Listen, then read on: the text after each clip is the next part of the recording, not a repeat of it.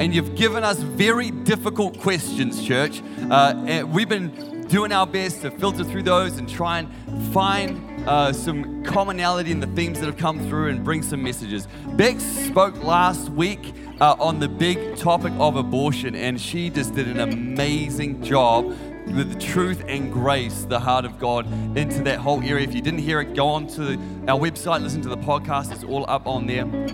Today's big topic, you'll see it on your notes, is euthanasia. And we have invited a special guest here to be with us today, Dr. Sam Bloor.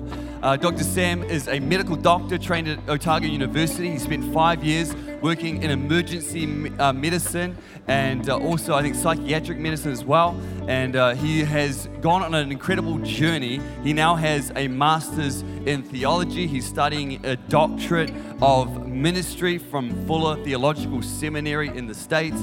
He's an incredible man with a real heart for where faith and culture collide. And so it's our privilege to have him here with us this morning, hitting this big topic for us. So Elam, let's put our hands together. Let's welcome Dr. Sam Bloor.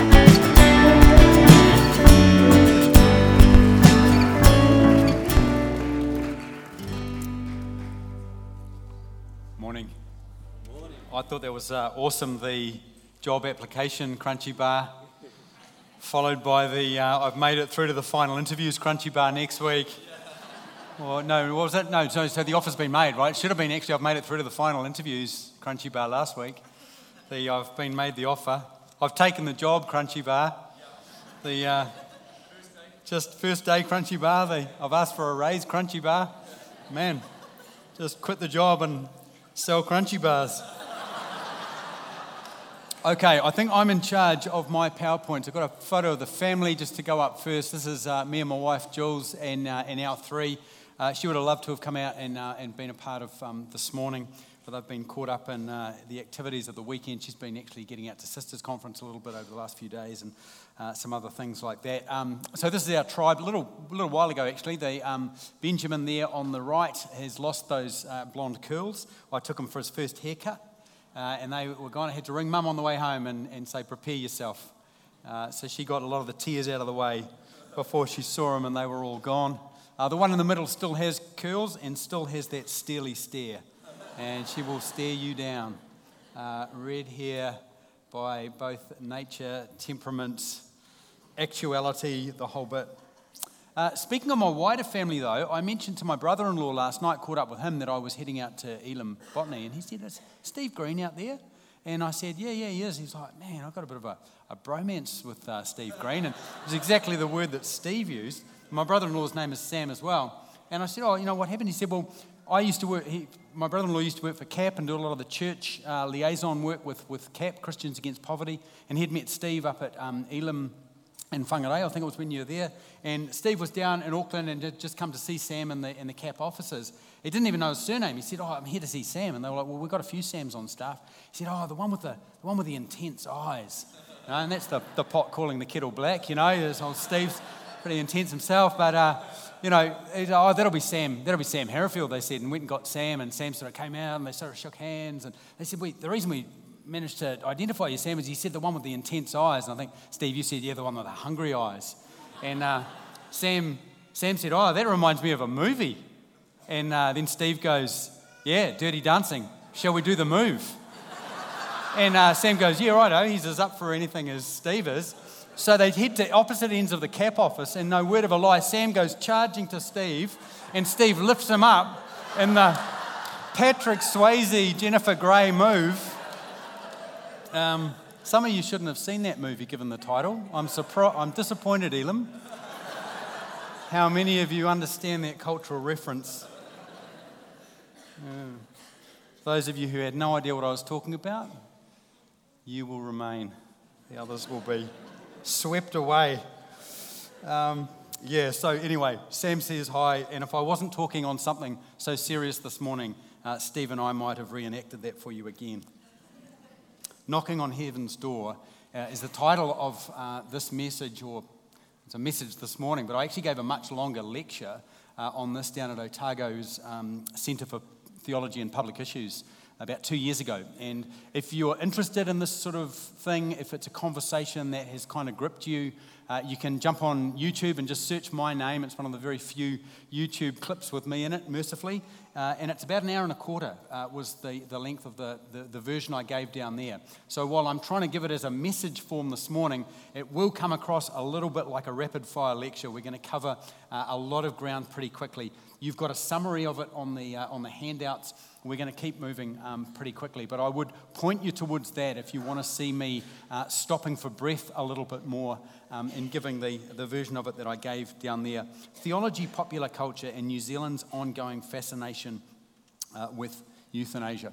So that's me giving it there. For some reason, when you search it, it starts playing at 6 minutes, so you'll have to drag the clicker back. I'm not sure who uploaded that and why it's doing that, but you'll discover that when you get there. So yeah, doing that lecture 2 years ago was a bit of a return to Dunedin for me. I'd studied down there. I did my medical degree and studied some bioethics. I started down there in the early 90s. And Michael Laws had a bill before Parliament then. Some of you will remember that. Michael Laws was an MP at the time, and he put forward a bill for euthanasia.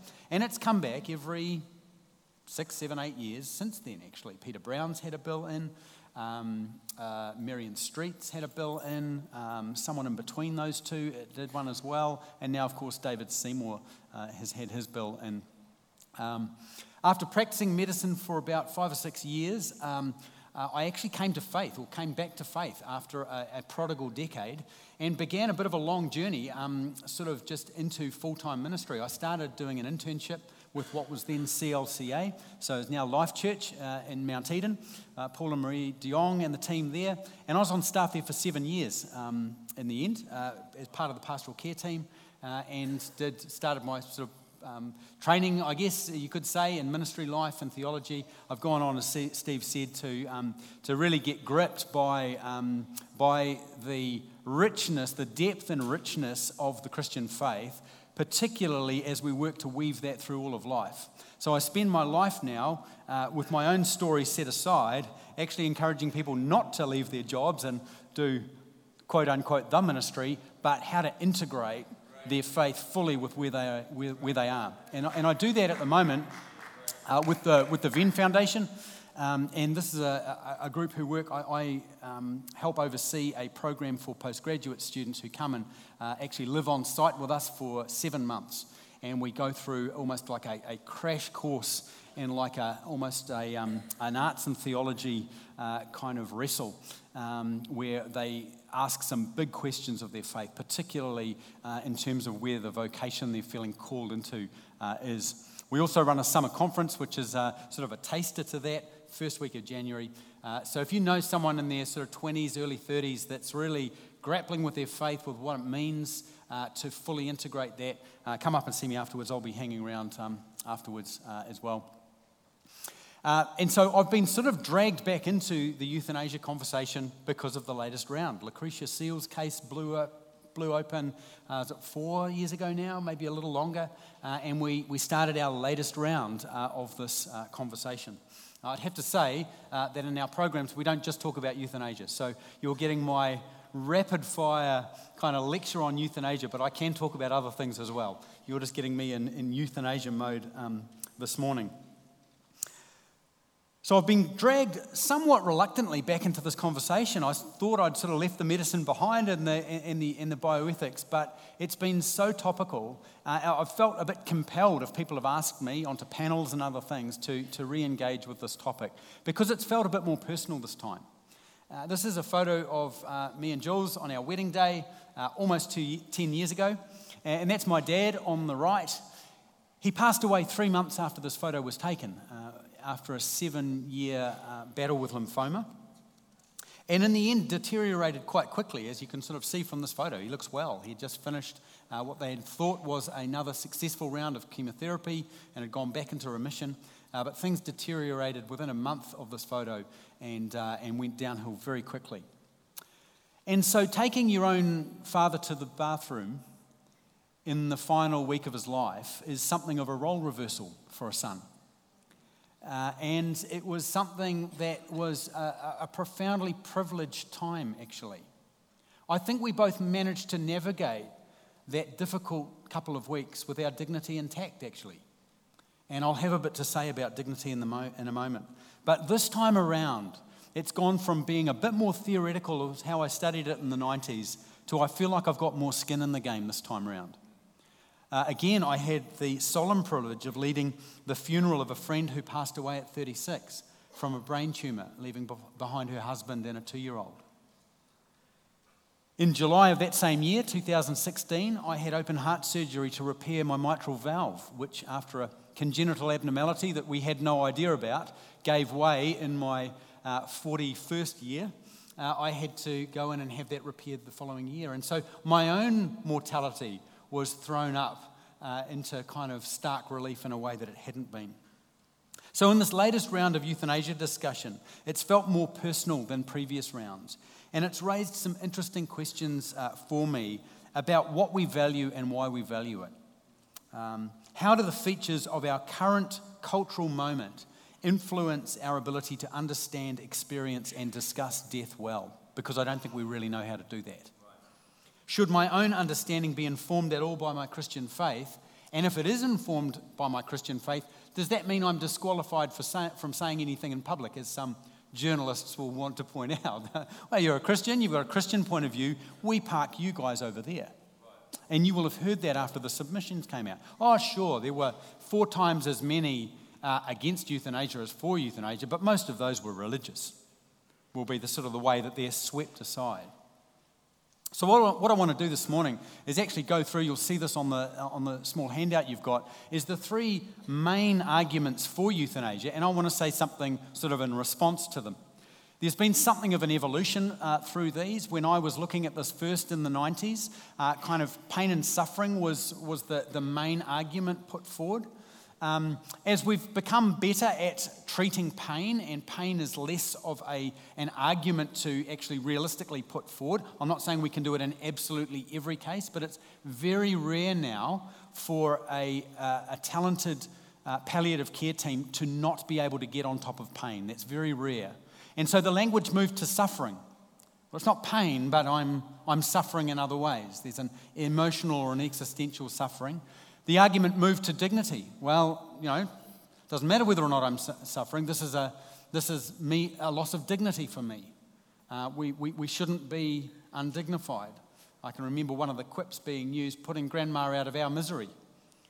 I don't like looking at grandma like this. It's undignified. And so these kind of arguments of dignity.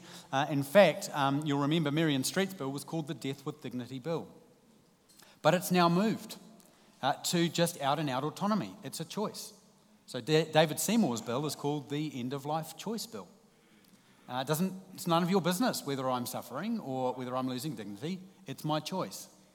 And so I want to respond to these, and I'm going to do that in reverse order. So I'm going to talk a bit about autonomy and choice, something on dignity and something on suffering. I'm going to make a couple of theological reflections, so 2 under the theological sort of side and then 2 other reflections.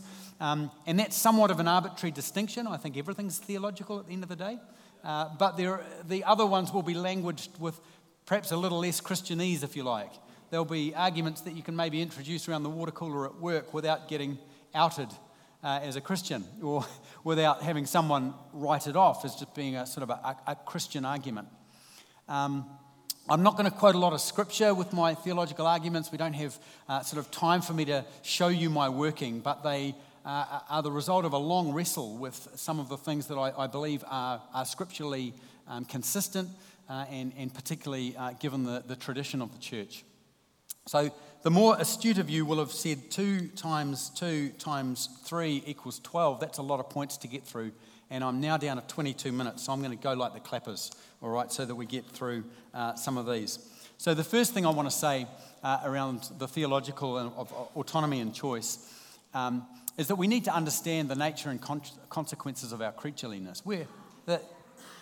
Central to the Christian faith, really, is God first and then everything else after God. We're creatures, and that puts limits on our autonomy. The notion that you would have a right to die would be anathema to most of church history. There's no right to die. That's almost a contradiction in terms. I think we see in Scripture as well this notion of a power that's too great for us to contain, actually. Was never meant to be ours to have. You see it in the garden. Grasping after something that when you've got it, you can't contain the power of it. I think Tolkien's trying to capture this with Lord of the Rings, you know. You want this thing so badly, and when you've got it, it spills out beyond the boundaries you thought you could delimit it with. I think Scripture gives us a pretty radical understanding of the nature and the consequences of community. Our individuality has limits. We actually are in each other's lives, or supposed to be, and they're supposed to be in ours. How I die will affect you. How you die will affect me. There's no such thing as the independent person in Scripture. Some other reflections. Again, there is a sort of a secular understanding of this, if you like. In 1623, the poet John Donne wrote that no mountain is an island. And picking up on that, UK journalist Douglas Murray said, "We don't live on islands of absolute solitude. What you choose to do with your body may very well have an effect on what someone else does with theirs." And we place limits on our autonomy to protect ourselves and others. If you listen to some of the disabled voices on this issue, they'll tell you that they've needed the protection of the law to get them through some really dark seasons of their life. That actually, if the law had changed, some of them say, I wouldn't be here because I would have taken the opportunity, and I needed to know there was the backstop of the law that no matter what, even if I pleaded with friends and family and my doctors, they couldn't do what I wanted them to do in that time. And now, out the other side of it, I'm grateful it was there. A couple of years ago, the MP Simon O'Connor got into trouble. It was just before the last election, as I recall, got into trouble for drawing some parallels as well between euthanasia and suicide, which seems to me a bit radical. You know, it's not that much of a leap to talk about suicide and assisted suicide. I mean, there are some links there, you know. And Simon O'Connor was pointing to those links, and he understood the differences as well. And I think people's outrage was a bit like, that's simplistic to call it the same. But the point that got missed in all of the outrage was that it didn't matter whether I can see the difference between euthanasia and other forms of suicide, or whether you can see the difference, or Simon O'Connor can see the difference. What matters is whether a depressed and isolated 14-year-old can tell the difference. Right. That once you've legitimated suicide as a solution to any problem, you then lose control of who decides it's going to then be a solution for them. Right. Like that just keeps emanating out. You get ripples from that kind of a decision. I'm going to skip the next point there just to get on to the second one, number 2. Autonomy is a fluid concept. It's open to coercion. Ask people who are getting older, and they'll tell you there's a certain vulnerability that comes with that. My mum has sensed that after the loss of Dad, and she's only in her mid-60s, but going, actually, there's a vulnerability starting to creep up on me that I didn't feel before. People who are depressed or grieving. Some of the most vocal calls for euthanasia are actually coming from people whose autonomy is still remarkably intact and secure and unchanging. And they haven't yet felt some of these vulnerabilities sort of come creeping in around the edges. I want to read you quite a long quote from a guy called William Toffler, who's a professor of family medicine in Oregon, where they've had a law change now for a number of years. He wrote a Wall Street Journal article in 2015, and he titled it, A Doctor-Assisted Disaster for Medicine. Since the voters of Oregon narrowly legalized physician-assisted suicide 20 years ago, there's been a profound shift in attitude toward medical care. New fear and secrecy and a fixation on death. Well over 850 people have taken their lives by ingesting massive overdoses of barbiturates prescribed under the law. Proponents claim the system is working well with no problems. This is not true. As a professor of family medicine at Oregon Health and Science University in Portland, as well as a licensed physician for 35 years, I've seen firsthand how the law has changed the relationship between doctors and patients, some of whom now fear they're being steered towards assisted suicide. In one case, a patient with bladder cancer contacted me. She was concerned that an oncologist treating her might be one of the death doctors, and she questioned his motives. This was particularly worrying to her after she obtained a second opinion from another oncologist who was more positive about her prognosis and treatment options. And here's the point he's making. Whichever of the consultants was correct, such fears just weren't an issue before. You didn't have to second guess your doctors before. You didn't have to be sitting at home vulnerable. We don't know any other details about this lady. She's elderly. She's just had a diagnosis that most of us would find leave us reeling. And she's now got the added pressure of trying to work out, I wonder which camp the doctor I went to first is in. He's saying, make sure you're aware that that's what you're introducing into every doctor-patient relationship if you change the law. The second thing I think we need to talk a bit about is the complexity and the potential dysfunction of families. And I've seen this play out in lots of ways. In medicine, when I worked in emergency medicine, in pediatrics and psychiatry, I've seen it in church and ministry life. I hosted a Talkback radio program on News Talk ZB for 5 years on a Sunday night, and Talkback's a different beast entirely. You get to talk to some pretty interesting sausages on Talkback radio. And it's convinced me that most of us grossly underestimate the amount of family dysfunction out there. Most, again, of the high-profile cases that are calling for euthanasia have enjoyed really loving and stable relationships and continue to support networks. But if you introduce any one of a number of variables into that mix, things can get incredibly complex very quickly. Cultural differences, financial complexity, divorce and remarriage, sibling rivalries, past history of emotional, physical or sexual abuse. And that's just, you've got an absolute powder keg there when you introduce a law change around death and dying, and conflict of interest and family kind of infighting amongst themselves, or maybe with a terrible kind of experience at the hands of the very person whose life hangs in the balance.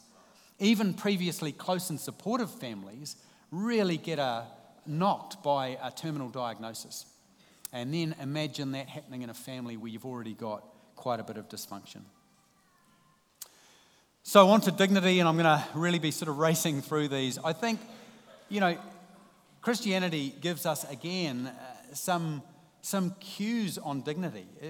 We don't make up or manufacture our concept of dignity, nor the dignity itself. Dignity is bestowed. We get this phrasing of Imago Dei, the image of God, out of Genesis 1, where we have dignity because God says we do.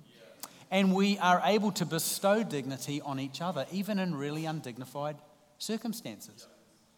Dignity isn't a product of the person having to cobble it together. It can be bestowed on my dad, even as I'm taking him to the toilet. Secondly, I think Christianity really subverts our understanding of just exactly who's got dignity and who doesn't. Okay? Oh, she was very dignified, is often how we use that sort of word. The gospel sort of inverts who might really matter and who doesn't. And we see particular focus and attention being given to the least of these, the last, the weak, the poor, the widow, and the orphan. So I think that is worth bearing in mind as we come to conversations around dignity. Moving on to some other reflections. First point I want to make here is the time that it takes to adjust to a perceived loss of dignity. So when it does happen, I sat there on Ward 42 having just woken up from my surgery. I actually started in ICU, shaven from head to toe. Well, not quite my head, but from the neck down, I was completely shaven. I was bloated from all the fluids that had gone into me. I had a pipe in and out of every orifice. I'm not going to take this any further than PG for the purposes of this talk. But by the end of the week, I was remarkably comfortable with all that. It was just like, yeah, whatever, change this, take this out, put this in, letting it all hang out a little bit, And that was just my situation, which I knew had an end to it. But other kind of changes do take some time to adjust to. One of the things that Alora Finlay, who's a palliative care specialist from the UK, said when she was last out, is that this is the role of the doctor, is to actually close the gap between expectation and health. And sometimes that gap has been caused by a slowly deteriorating process. Sometimes you have a catastrophic change in health and you turn up to the doctor, and the doctor's job is to help to try and bring those two things closer together. That's one of their roles. Sometimes you do that and the hope is to go back to full health. Sometimes you do that and you're having to meet in the middle. Sam, you're 45 now. That knee is never going to feel quite the same way. You're just going to have to get used to deteriorating joints that's what happens in your mid-40s. Other times, you're having to do that as the health itself continues to deteriorate, as in the case of terminal illness. You know, the health is never going to start an upwards trajectory, but you're trying to close that gap. And she said, while we continue to view our health as being this kind of pie, where little bits of it get chipped away, it does build the sense of like, well, now I've turned 40, and now this has happened to me, and now I've had a heart valve repair, and look at the small amount that's left of my pie. Or a catastrophic tetraplegia, which she described in the life of a 21-year-old rugby player that she knew, who asked to be euthanized for all of the 3 or 6 months, I forget the story now, that he was under her immediate care before he moved off to a longer-term rehabilitation facility. Every single day, he asked if he could be killed. She said, what we miss is that it takes a really long time to actually build a new life around the health that we've been left with. And she actually went to visit that guy about 18 months later in his home, and she was dreading the visit. She turned up there, someone answered the door, she kind of came through, she met him in the hallway. He had one of those, full-on wheelchairs, able to move it with the small amount of movement that he had. They went through into his lounge, and she noticed there were just bookcases everywhere in his lounge. She's going like, he said, I've discovered books. She's like, I can see that. And he went on to explain that as a sporty kid, he'd been in rep teams for rugby and every other sport since he was about 11. And reading and all of that had very much taken a back seat. And he'd been forced in looking for other things to do to find stuff, and had discovered reading and had just taken off and was currently in a master's program studying. Now, I don't want to downplay tetraplegia or offer a cute story about just pick up a book, mate. But she says, man, if we'd listened to his narrative for the 3 months, 6 months, 9 months, she said it took him a year to come out of the depression and the change that was forced upon him in that sort of a process. And she says it's way longer than these cooling off periods that are built into the law and to the proposed law changes. It takes way longer than that. Second thing I just want to say on this is it's not an individual concept. When we call a condition undignified, it does send a message to others with that condition. I've got a friend that works for Villa Maria Winery, and I confess here, I'm not sure how many wine drinkers we've got in the house versus teetotalers. I might get booed off the stage, but I'm a fan of Chardonnay. I love an oaky Chardonnay. And he would invite me out to Villa Maria and for some of their wine sales where they'd sell off the end-of-line stock.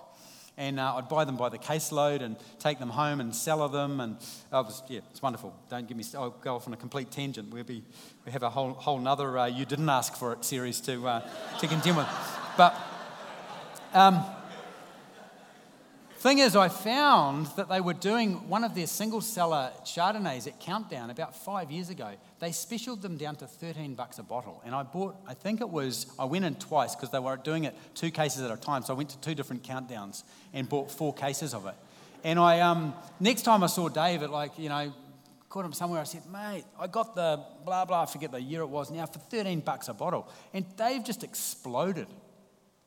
And not in a good way. And I was a bit taken aback. I thought my friend would be stoked that I was getting this wine and that I was drinking it by the caseload. And he just said, mate, that is not a $13 bottle of wine. That's like a $30 bottle of wine. And we wholesale it to Countdown, but then they cut the price in half just to get you in the store and run it at a loss. And he said, here's the thing, you'll never pay full price for that bottle of wine again because you've drunk it for $13. You think that's what a $13 bottle of wine tastes like? And I haven't paid full price for it ever again. I've gone hunting for the specials.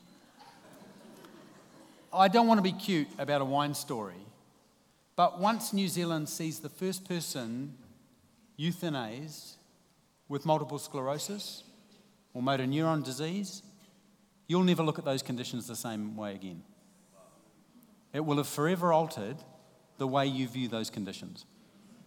And this is the point that the disabled community is making. I asked the team just to keep the volume down on this. We're running low on time, and I don't want to take a couple of minutes to play this. But this is Liz Carr. She's a comedian from the UK, and she talks about this and says the very conditions you're fearing, we're living with them every day. And it really lowers the value of my life to have you say that those are the things that you would want to die with.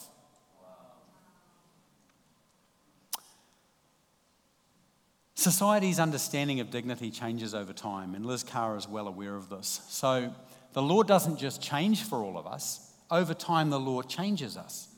So what starts off as legislation for a few cases becomes normalisation and then becomes expectation. So in the UK, this is in the Netherlands, there's a guy by the name of Gerbert van Leunen. He was the deputy editor for a daily Amsterdam newspaper. In 1994, his partner Nick went into hospital for the removal of a small benign brain tumour, but there were complications. They were left in a very, very disabled by the procedure, severe disability. But Gerbert rearranged his life to care for Nick at home, which he managed to do for 4 years before moving to a care facility, and Nick survived another 6 years with reasonable quality of life. But what surprised and shocked Gerbert was the change in attitude and some of the things that were said to them during that process. It would have been better if Nick had died, one of them said at the outset. Another one told them when they expressed frustration, you chose to go on living, so you've got no right to complain. In other words, the fork in the road came 6 years ago when you chose to go on living. You've forfeited the right to have a bad hair day now. You don't get to complain. He was amazed with the change of attitudes just in that decade. He wrote a book in 2015 called Do You Call This a Life? Blurred Boundaries in the Netherlands' Right to Die laws. He said, once an average Dutchman who thought of euthanasia as one of the crown jewels of our liberal country, I became someone who was shocked by the harsh tone used by the Dutch when they talked about handicapped life. He cared so much about this that he actually flew out to New Zealand and made a submission to our subcommittee on this in the latest round. We started with cases of people suffering from physical diseases. Now we're talking about terminating the life of babies with spina bifida. Today we're talking about suicide for elderly people who are not ill but who are weary of life. In the past it was easy. There was this obvious limit, thou shalt not kill. Then we broke that rule. We're still looking for the new limit. We don't know how far we should go. This isn't a person talking out of a place of Christianity or faith. This is just someone saying, this is what we're seeing. So I want to close on suffering, and I'm going to have to just skip through a few of my longer quotes here, but you'll get the gist of it on your handouts there. I want to start by saying that I find this the most compelling of the arguments, If you're not moved by some of the very difficult cases that you'll hear in this subject on suffering, then you should be. And I want to flip this around and give a couple of the other reflections before some of the maybe more theological ones. The first thing to say on this, though, is that there have been huge advances in palliative care, and many doctors don't even know about them. I didn't know about them until being there at the bedside with Dad, that the palliative care was amazing compared to even what my understanding of it, training 10, 15 years earlier. And it's even better now when I go on panels and have people who are in palliative care now. It's improved even in the sort of 10 years since Dad died. Many people are unaware of the rights that are already available to them as well. Like the right to refuse some medical treatments is already there. But firstly, people I don't think fully understand their rights. Secondly, I don't think you can actually discharge those rights when you're just thrust into a hospital setting at a very vulnerable time of life. And so I think that's something that we can do more education around. Secondly, suffering is subjective by definition. And this is why safeguards aren't working. If you say I'm not suffering, but I say I am, then by definition I'm right. And so one of the problems with this is that people are wanting to opt in to euthanasia. Why should the forms of suffering that have been included in the law be considered worse than my form of suffering, which isn't? And so this is evolving, and no one can kind of stem the tide. This is just keeping on growing. There are court cases in Canada who've only had this law change for 3 or 4 years. It just gets broader and broader. Human rights, by definition, want to universalise. That's what a human right does. And so when you enshrine a right to be able to die because of XYZ, well, it's not too long before XYZ comes back to all the other letters of the alphabet.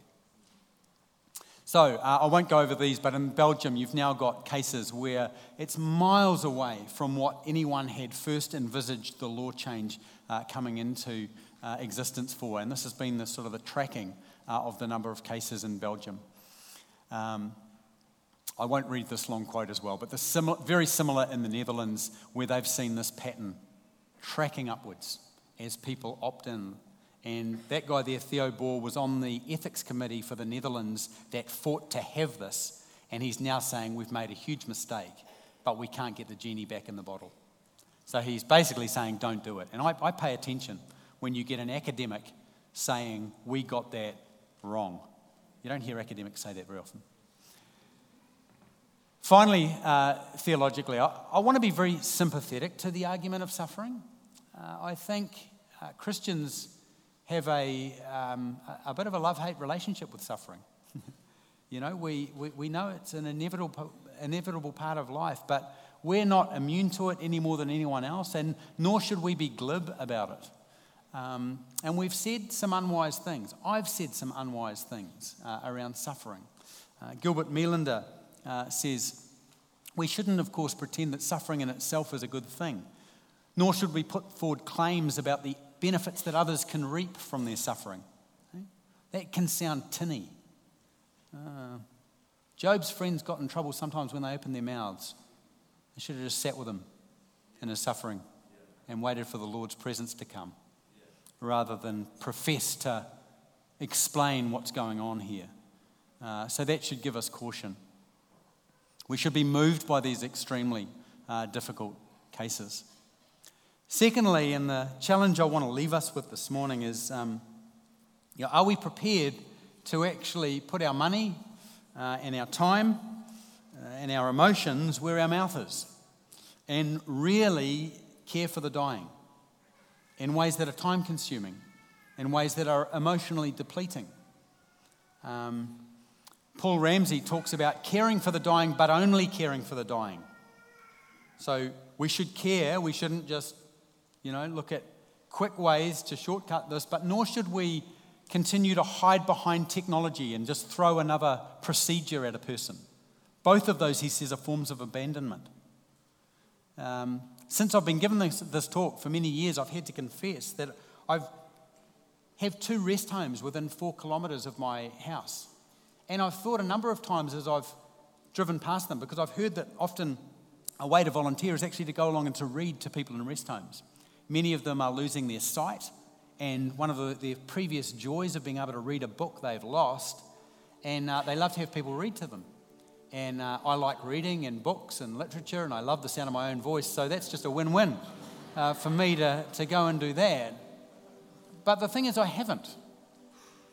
And I've driven past these 2 places multiple times every week, and I haven't yet sort of found the time to actually go and to, in a small way, alleviate part of someone's suffering. Now, I'm not saying that there's someone in the Hillsborough rest home that's wanting euthanasia because Sam Blaw's not reading them a bedtime story, but I am putting myself front and centre and saying, I actually haven't really counted what some of the cost of this might look like.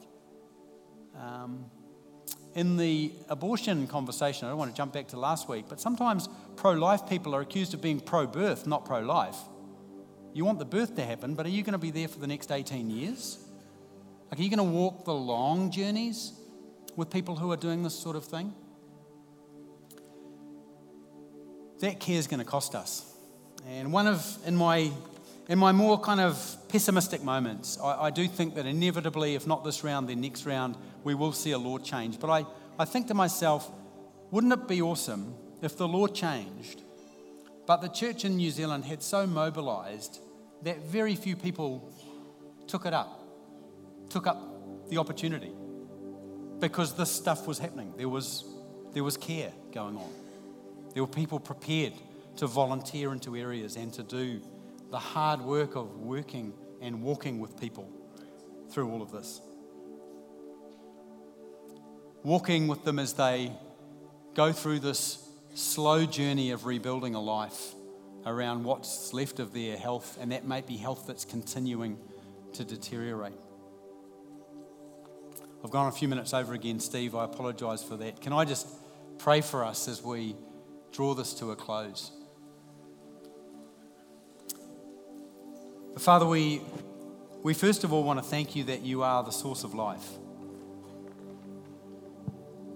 We sang this morning about our ultimate hope being in you and the fact that even death has been conquered. But God, actually that realization and understanding, far from making us complacent about our life here, should actually make us some of the most committed to walking with each other through the entirety of that life, whatever it brings. And so I pray that we would be people who do that, God. I pray for people in the room where this has not been theoretical, this has struck close to home. There have been illnesses, there have been terminal illnesses, there have been deaths that have been difficult to be a part of. There will be people here who have sensed some of that despair and depression in other ways and in other forms. Father, I pray that you would be close to us, that you would comfort us, that you would allow this community to be a people who can be your hands, feet, and heart to each other, and to walk through life, whatever it brings.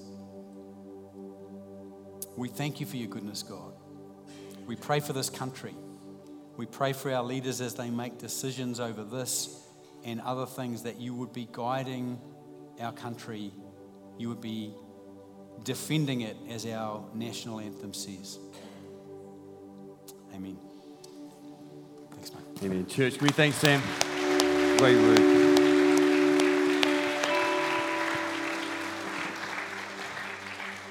I'd actually love to pray one more prayer. Can I invite everyone just to take a moment, just to close your eyes one more time, just to bow your heads and take what you